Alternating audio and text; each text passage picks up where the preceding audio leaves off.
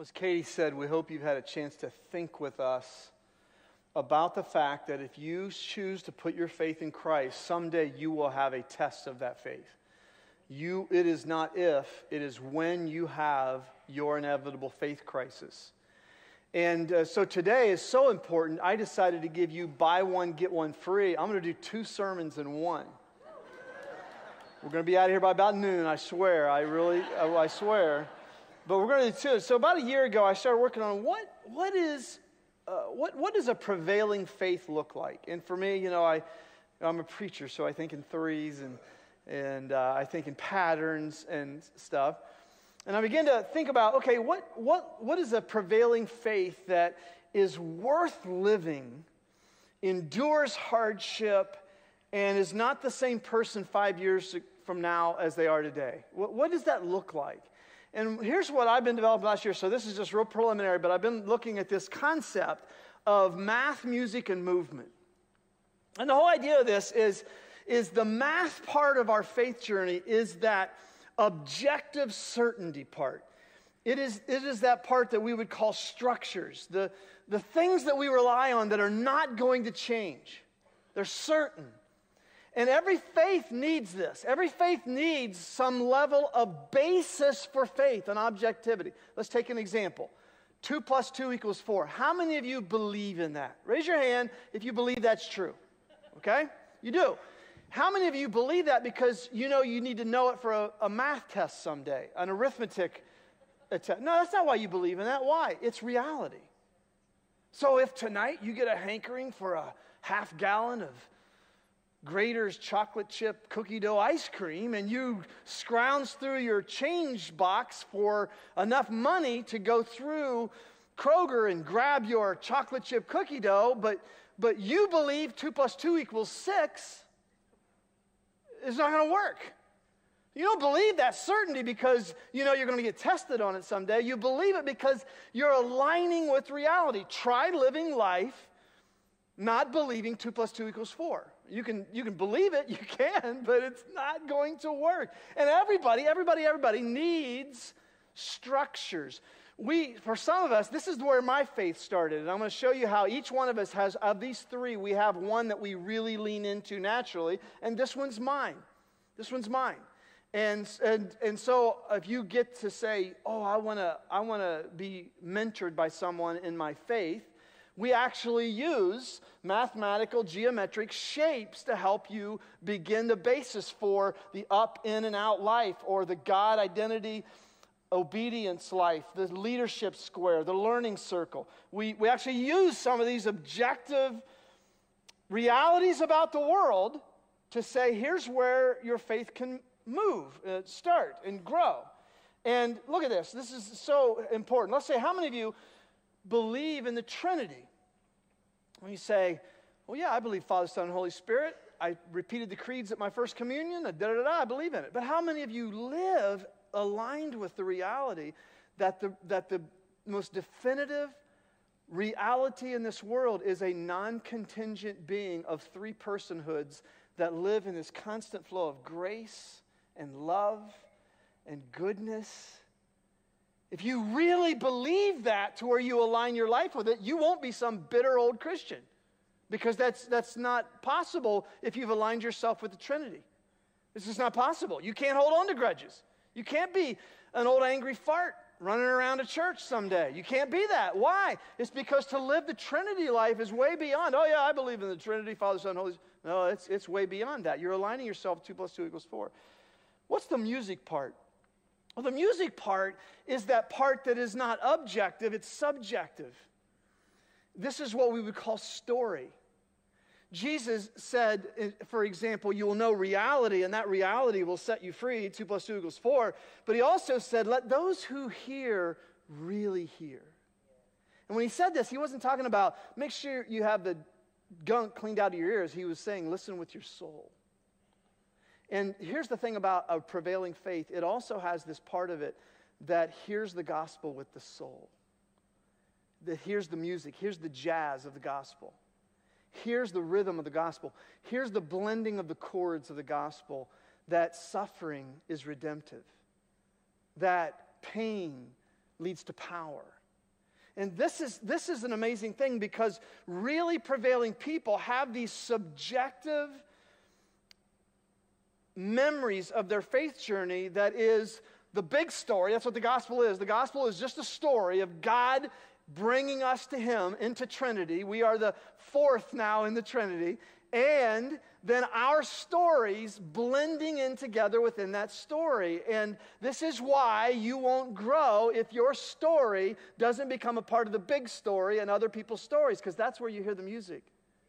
That's where you hear about, oh my gosh, I've been diagnosed with cancer, but I know my friend who was diagnosed with that and walked through that with faith and resolve and joy. That's a person who not only understands 2 + 2 = 4, they've seen and heard the music. The things that can't be measured, that say, because of the story and the stories I know, I'm going to keep listening, but not with my ears, with my soul. And every prevailing faith has this element to it. The third one is what I call movement. And that is, every prevailing faith is not inert. And we have here a picture, if you can see it, of someone in motion, but next to the towel and the basin. That movement is that idea that in serving, always being a means of what Jesus said, I have come that the kingdom of heaven may come to earth. That this person sees their life, everything they do is to bring heaven to earth. By serving the way Christ served, serving for Christ and to Christ. And so you'll never see a person with a fully formed, growing faith who does not have some aspect of their life that is intentional about bringing heaven to earth. I've never seen it. And so around here, these are the elements of faith. Around here, we have these things that we call the 5 S's that are the practice of faith. And under this one is where you learn that Scripture is an essential objective input into your life. Solitude and support are where you hear the story from God and the story of other people. And significant events and service are where you begin to integrate the movement of God into your movement in your life. And I really believe this, that every one of you has something that you'll naturally lean into, and really all you have to do is make sure that you're balancing your walk and your journey with Christ with the other two. If you are, I know people who, they go to Bible studies on days that end in Y. I mean, they can't get enough Bible study. They are so certain that they're annoying because they're certain, but they don't have a heart that's soft and warm. They don't, and we've had people who've been in Bible studies and they never serve. It's like, what's the point? What's the point? Or we have people who, you ask me how I know he lives. He lives where? Within my heart. Well, what's the reason for your faith? Well, I don't have any reason. I just believe with my heart. Well, there's going to come a day you're going to face a faith crisis and you're going to need some objective anchoring and basis for your faith because you're not always going to feel it. And then for some people that they just serve. And these are the people who end up being bitter because not everybody's serving like they serve. Not everybody's doing their end of the bargain like they're doing. And so this person right here, they need some objective inputs. They also need to start hearing the music, man. Start hearing the music and the beauty and the grace of rhythms and chords of the gospel. Now, why do I say that? It's because of this. It's because I believe that this journey right here is worth it. I told you that this is my 40th anniversary of surrendering to Christ. When I was a second year in college, 1982. I was 10. And this is my 40th anniversary of that. And what I would tell you is this. I started here, and then I went to Bible college, which takes years to recover from. Because you think you have all the answers, and that's all you need. And then I said, Lord, I need to be compassionate, because this is not a good idea to be in ministry and not care about people. That's probably not a good thing. And God's answered that. And I understood serving, because I grew up in a military family. I understood what it meant to give your life to a cause and a mission. But I really needed to really grow in hearing the quote-unquote music of the gospel. And the reason I say this is because this has been worth it. This journey for me, as many people who are around you right now would say, it's been worth it. Why? Why? Don't you have enough in life without worrying about your faith journey? Isn't there enough in the here and now that should occupy you so you don't have time to think about the by and by? Well, I think it is. And that's the end of sermon number 1, okay? Now to sermon number 2. And here it is. I thought, let's end this by looking at every single one of us through this lens and saying, okay, if I venture into investing these 5 practices so that I can grow in all 3 elements, what's going to happen? What's going to happen? And I'll tell it to you this way in one verse of Scripture. Philippians chapter 1, verse 21, the Apostle Paul is in prison. He knows he's about to die soon. And he says these words that, contrasted with a culture that we're living in right now, are amazingly powerful. They are words that make this journey worth it. He says, I don't know if I'm going to die right now or not, but I'll tell you this, for me to live is Christ, and to die is gain. It's a no lose. Because if I die, I'm going to be with him forever. But if I live, I'm going to live a fruitful life for him. There's a no lose in this equation. And I thought of those words a lot this week because we live in a culture that is so despairing. We live in a culture that's doing all this. I mean, if we weren't a performance-based culture, there would be no such thing as Players Box. We wouldn't need that. But we live in this culture that's just destroying kids and destroying people. Why? Because it's a performance-based culture with no real end to it. As one of the mothers in our church used to call the whole youth sports thing, the road to nowhere. It's the road to nowhere. And it is. Like, what's the point of all this? But in Christ, I have some objective. I know where I've come from. I know where I'm going.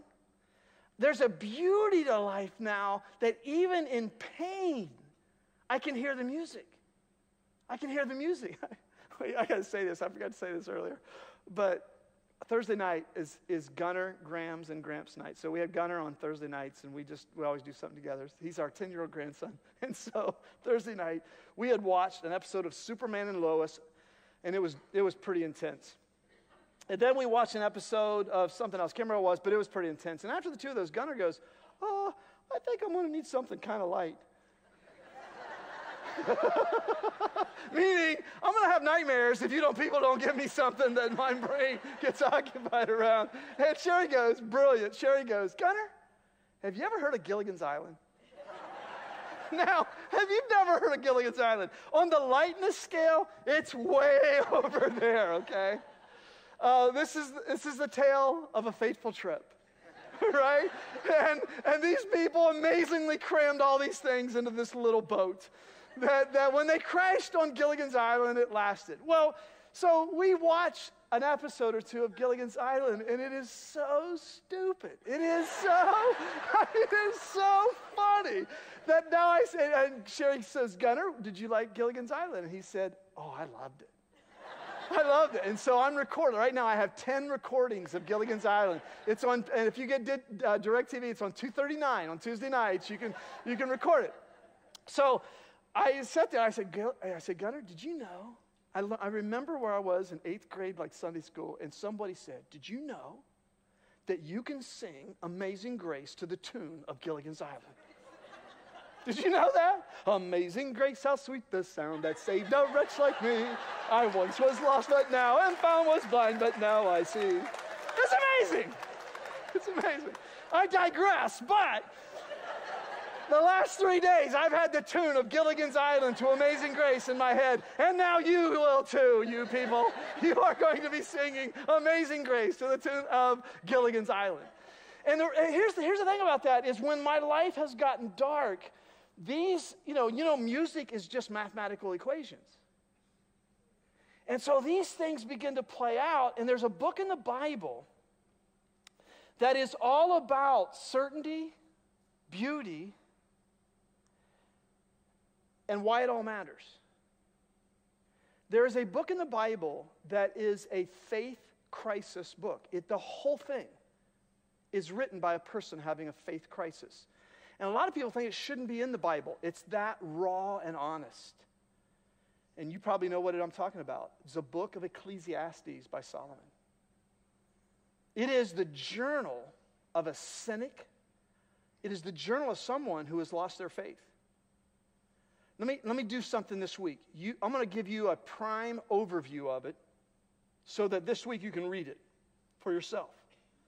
When you read it, all you have to do is know three things: pessimism, pursuits, and purpose. Because in the book of Ecclesiastes, it's the word the preacher is what it means. We get an element of his absolute pessimism and cynicism. This guy has lost his faith. But you get also the highs that he pursued so that he could numb the pain of that despair and meaninglessness. Until one day, as he's written the end of this, he concludes with, here's the whole purpose of humanity. Here's the why. Stephen Hawking, when he finished his best-selling book, A Brief Explanation of History, a brief history of time, he said, we know the what and we know the how of this universe. Now, if we only knew the why, we could have the mind of God. And Jesus is the why. He said, now you know me, you know the why. You know the Father, you know me. You know what life is all about. And this is so powerful because without these elements rooted in Christ in your life, your accomplishments will mean nothing. Someday, they'll mean nothing. I was always reminded of this when you think about Solomon's pessimism, is just how Solomon, if your party was too happy, you would bring him in. That's what this book is about. He's like, you bring him in to just dampen down the happiness at your family gatherings, which I doubt if many of you have family gatherings that are so happy. You need to tamp them, down the happiness. But you ever seen this? Someone wrote the answer to all these inspirational quotes. I believe for every drop of rain that falls, a flower grows. And a foundation leaks, and a ball game gets rained out, and a car rusts. Follow your dream, unless it's the one where you're at work in your underwear during a fire drill. Love is like a roller coaster. When it's good, you don't want to get off, and when it isn't, you can't wait to throw up. In every life, some rain must fall, usually when your car windows are down. Always take time to stop and smell the roses, and sooner or later, you'll inhale a bee. And this is so, like Solomon would read that. That's exactly how Ecclesiastes reads. He is so pessimistic. Listen to a few of his words. Chapter 1, verse 5. The sun rises in the morning and goes across the sky and sets at night. But when it comes to the cycle, the same day, then the same day, and the same day. Chapter 1, verse 4. Generations come and generations go, but only the earth remains forever. What has been will be again. What has been done will be done again. There's nothing new under the sun. So his pessimism is that, what's the point? Every day, you get up in the same old bed, and you smile at the same old person, and you get up and you take the same old coffee, and you go to the same old job to earn the same old paycheck so you can pay for the same old house, so you can go to bed at night with the same old person and get up in the morning. What's the point? And that's where he is. He's like, the sun rises, the sun sets. I get up each morning and dust off my wits. I pick up the paper and read the obits. If my name's not there, I know I'm not dead, so I eat a good breakfast and go back to bed. This is Solomon right there. It's Solomon. Like, what's the point? After a while, well, then you got to get another house.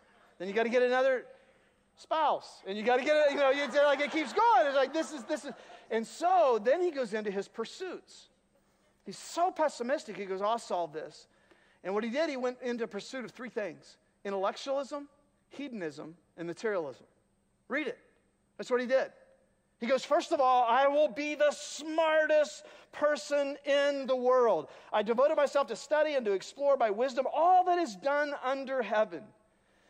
When you read the book of 1 Kings, you see that he invested in understanding botany and biology and literature and music and zoology, all these pursuits of intellectualism. Because he bought into the idea that I know what will solve my despair: education. Well, it's really interesting because in America we're told education is the key to everything. And there's a sense in which that's true. I mean, we could cure so many things that ail us in this country if we could just somehow educate more people better. But there's an end to that. Any of you ever known any well-educated psychopaths?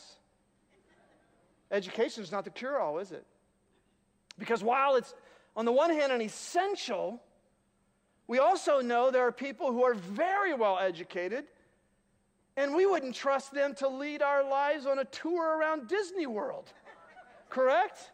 I think some of them are actually leading Disney World right now. They're running Disney World right now. That's a whole other story. But there's this idea that I'll pursue knowledge, because that'll be it. If I just know enough and I can figure out enough of the universe, that will solve. Well, it will. It'll solve the what and the how. But science and math and all that will never solve the why. Why? What's the purpose? And so he said, I sought that. I have seen all the things that are done under the sun, though, and all of them are meaningless to chasing after the wind. He says that 37 times in this book. Meaningless, meaningless, vanity, vanity, smoke and mirrors, smoke and mirrors. Intellectualism didn't do it for me. Then he pursued hedonism. After he discovered that with much wisdom comes much sorrow, he said, I thought in my heart, chapter 2, verse 1, come now, I'll test you with pleasure to find out what is good. But that also proved to be meaningless, because with pleasure there's an increased appetite and diminishing return. I enjoy chocolate more than ever I have in my life. You know why? Because I can't eat it much.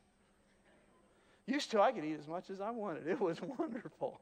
And then I turned about 45, and that changed.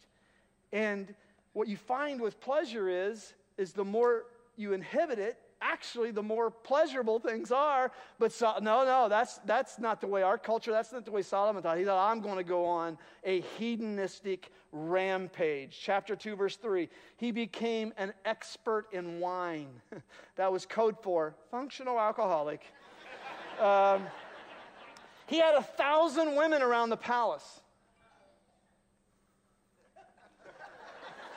I mean, that's Wilt Chamberlain level, right? I mean, that's, how many do you need? Chapter 2, verse 10, I denied myself nothing my eyes desired. I refused my heart no pleasure. And when I surveyed all this, it was meaningless. He said, take it from me. Go down that hedonistic path. There was an article in like Parade magazine, the Sunday thing that we have in the paper, about Woody Harrelson. Woody's a Lebanon graduate. Woody's wacky and proud of it. And he said, we all take drugs. Everybody I know is a drug addict of some kind. How else could we live on this planet in its present condition? It's either pot or coffee or sugar or booze or sex. There are all kinds of ways to take emotional refuge. Well, that's Solomon. And it's just, that's true. If there's no why, I'm going to get high. That's how you deal with stuff. It's not a mystery at all to me why this culture is like, what can we make legal? Because why? We don't know how to deal with reality because there's no point to reality. You know, we're just playing around on the Titanic and rearranging the furniture. But we're going to hit an iceberg really soon. And then what? Then you're going to sink. And Kate Winslet's not going to scooch over a little bit so you can actually get on the raft with her. Why didn't she do that? Did everyone do that? Why didn't she make room for Leonardo? He says in chapter 3, verse 1, there is a time for everything, a season for every activity under the sun, a time to weep and a time to laugh, a time to mourn and a time to dance. That means there's a time for pleasure. Does everybody hear me? It's like education. Solomon believed in the importance of education. There's a time for that, but it's not the end-all be-all. There's a time for laughter. There's a time for pleasure. But when that diversion becomes an obsession and all your life is about getting to the weekend, you get to the end of your life and you realize, I missed my life. I was watching this documentary on one of the channels a while back about Richard Pryor. Some of you may not know who he was. I think he's the funniest human being who has ever walked the planet Earth. I mean, if you don't know him, Richard Pryor was just like, watch Car Wash. I don't know. I mean, I watched it when I was in high school, so there's probably stuff in it that I wouldn't thought of in high school as being as inappropriate, so I didn't advise you to watch it, but I'm telling you, it is so funny. And at one time, he was the funniest person in America, for sure. Which is really ironic when you know this about what the documentary said about Richard Pryor. In the 50s, he shot a fellow soldier in Germany. In the 60s, he assaulted a motel clerk. In the 70s, he threatened his fourth wife. In the 80s, he nearly died from third-degree burns that he suffered while trying to freebase cocaine. This is the guy we paid to make us laugh. welcome to America. You ever hear the old story of the guy who goes into the psychiatrist and he says, I'm so despairing. Life is just, what's the point? And the psychiatrist, an old story, the psychiatrist looks at him and he says, hey, listen, I know what'll cure your despair. There's a circus in town, and there's a clown there that is hilarious, and he will make you laugh to the degree that you forget your despair. And the guy said, Doc, I am that clown. And here's this country. I mean, we are so big on the diversion to pleasure. And we are the clown. We are the person. Chapter 2, verse 2, Solomon says, laughter is at the end foolish, and what does pleasure accomplish? He says in chapter 7, wisdom is found in the house of mourning, not in the house of laughter. You want to see wisdom for life? Go to a funeral, not a comedy club. And this is a guy who enjoyed laughter. He enjoyed the joy of laughter, but he said, if that's your pursuit in life, is just to numb your pain by trying to laugh all the time, good luck. There's a classic book written on this about Rome and its comparison to America. Years ago, a guy by the name of Ethelbert Stouffer wrote a book called Christ and the Caesars. It is a fascinating treatment of Rome's pursuit of pleasure, and that's what ended up bringing it down because it morally weakened it from within. Sound like anybody? You know? And he compared our addiction to pleasure and Rome's addiction to pleasure to the effect of the Sardonian root, which is a poisonous plant that forces a convulsive smile across the face of the dying. You remember that scene at the end of the Batman movie with Michael Keaton where the Joker's forced smile and there's this ha ha ha ha ha ha. And he said this is where America is heading. We are not an exemption from that. We are so in pursuit of what makes my life pleasurable that we have the forced smile of the dying. So that didn't work. So then he pursued materialism. Chapter 2, verse 4. I undertook great projects because I saw the vanity of laughter and pleasure. I built houses for myself and planted vineyards. I made gardens and parks and planted all kinds of fruit trees in them. I made reservoirs to water groves of flourishing trees. I bought male and female servants and had other servants who were born in my house. I also owned more herds and flocks than anyone in Jerusalem before me. I amassed silver and gold for myself and the treasure of kings and princes. Just fill it in. Like, I got the degrees. I got the house. I got the car. I pursued everything money can buy. Do you know that it's estimated in today's dollars, Solomon was worth $2.1 trillion in comparison to the rest of his world? Chapter 5, verse 10, though, he said, I've learned that whoever has money never has money enough. Whoever loves wealth is never satisfied with his income. This too is meaningless. If just money, not this journey, if money is going to make you happy.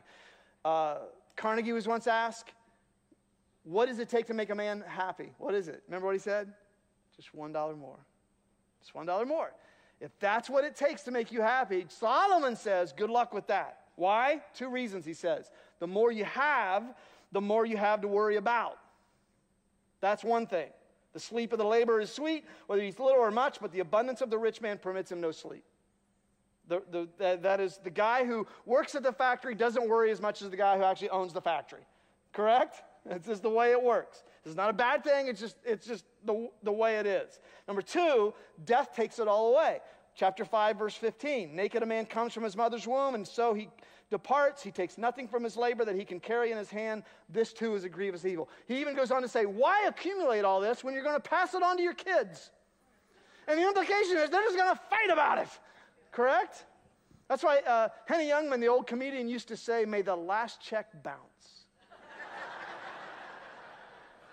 Why? Because death's going to take it all away anyway, correct? You accumulate all this stuff, and the Monopoly game's over, and all goes where? Back in the box. And it's only when you come to the last chapter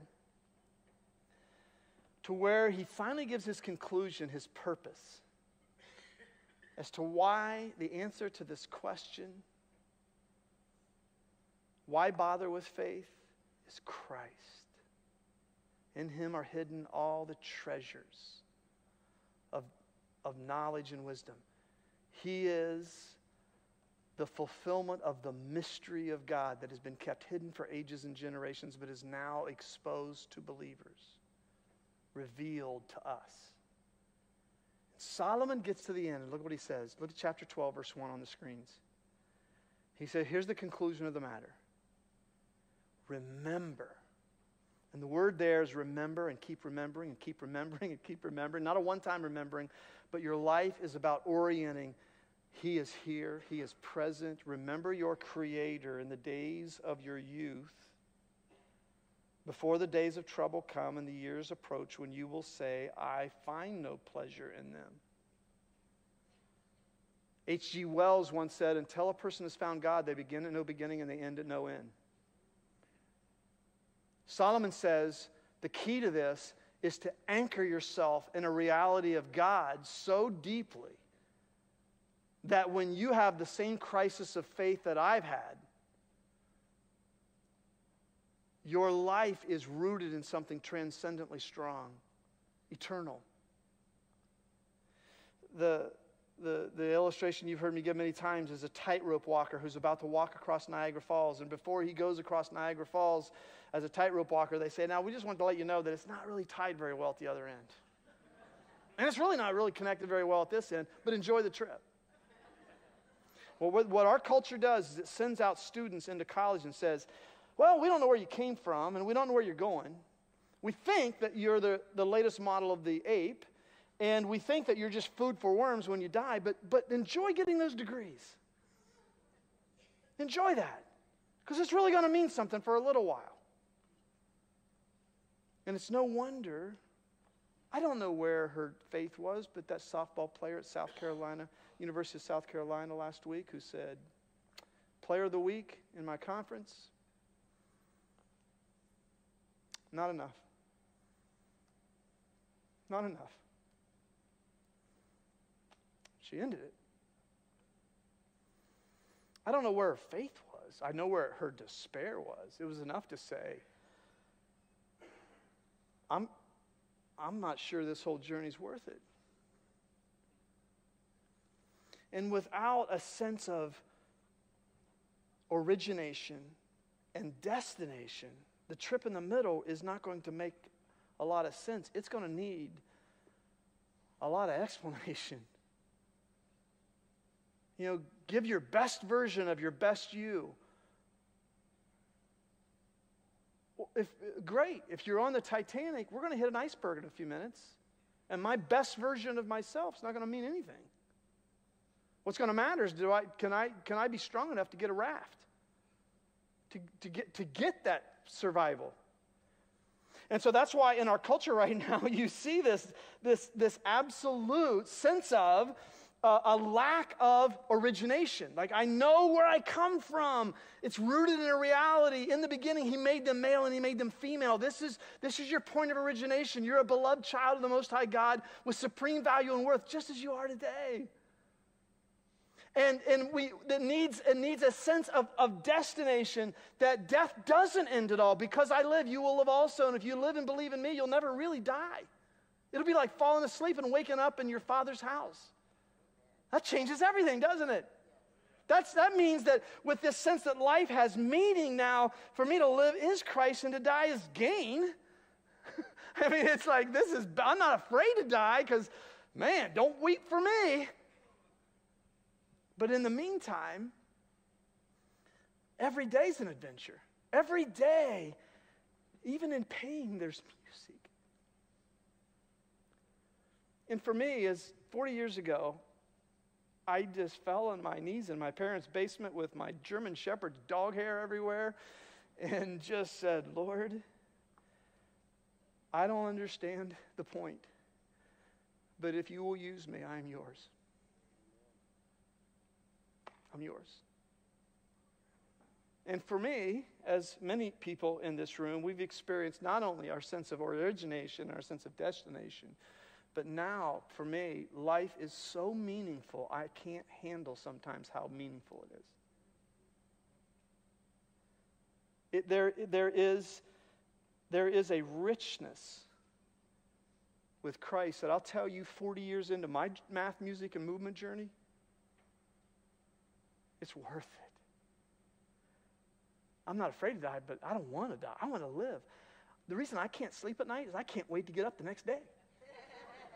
I never thought I'd be that person. I never thought I'd be that person. Because I look forward to what's going on.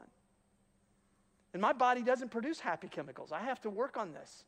It doesn't. My body is diagnosed. I don't produce happiness. I can be a downer, man. I can be a downer. And it's not because I'm special. It's because he said this. He said this. Look at this. John 10. John 10:10. He said, I have come that they might have life and have it to the full. Have it to the full. And I would say to you students right now, this world tells you, yeah, all the God stuff. Live your life, do what you want, and there'll be time for God in the end. And Solomon says, no. No. That's a journey of intellectualism, hedonism, and materialism. It is a dead end. Right now. You surrender your life to Christ right now. Don't wait. Don't wait. You can't sow your wild oats and pray for a crop failure, by the way. You reap what you sow. And there's no need to do that. I thank God that I was 20 years of age when he finally forced me to my knees. And for some reason, I surrendered. Maybe it was because amazing grace, how sweet this sound that saved a wretch like me. Maybe it was that. I don't know what it was. But here it is. This, look at the screens again, John 10:10. That produces, I have come that they might have life and have it to the full. It doesn't say I've come that they might have life and have it easy. I've come that they might have life and have just joy all the time. Joy, joy, joy, joy down in my heart. That's not what it says. What he promises is your life won't be thin. It won't be shallow. When cancer hits and bankruptcy hits and divorce hits, you won't just say, why? You'll say, what, God? What can be done redeeming this cross in my life? And you'll discover the certainties of Christ. You'll discover the music of Christ. And your pain will be redeemed into a movement through you that you would have never dreamed that he could do through you. My dear, dear brother, Dave Scharf, is here this morning, as he always is. He and Diane sit over there. A number of years ago, this healthy, strong, jumped out of airplanes when he was serving our country, paratrooper, was told he had cancer in his throat. Treatment nearly burned his throat out. And he was so cared for in that journey that he didn't say, why, God? What's the point? He said, here, what, God? Oh, you want me to start a thing called Cancer Hope that makes sure that no one ever goes through cancer by themselves. And that's rich, isn't it? That's full. And that's the life Christ offers. That's why your inevitable faith crisis is worth it. Let's pray.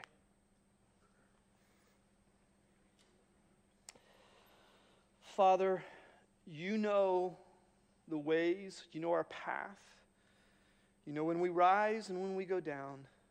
You're acquainted with all our ways. I'm sure someone is within the sound of my voice right now who is in the middle of an F7 crisis that is challenging their belief system. And I pray that today they just hear that today they can just trust today. Maybe some certainty is what keeps them going. A certainty like he works all things together for the good of those who love him and have been called according to his purpose, that they might be conformed to be more like Jesus. That they'll hear the music of the beauty of grace. That you love us when we're lost. You love us when we're up. You love us when we're down. that you leave the 99 to search out the one. That's beautiful. And songs have been written about that. And you get us moving. That all the joys and the pains of our life become all redemptive into getting out our towel and basin and saying, here am I, Lord, send me. Send me. Make me your servant. That all that I do is to bring honor to you and heaven to earth. And that will be worth it. And everyone said, Amen. Amen. We'll see you next week.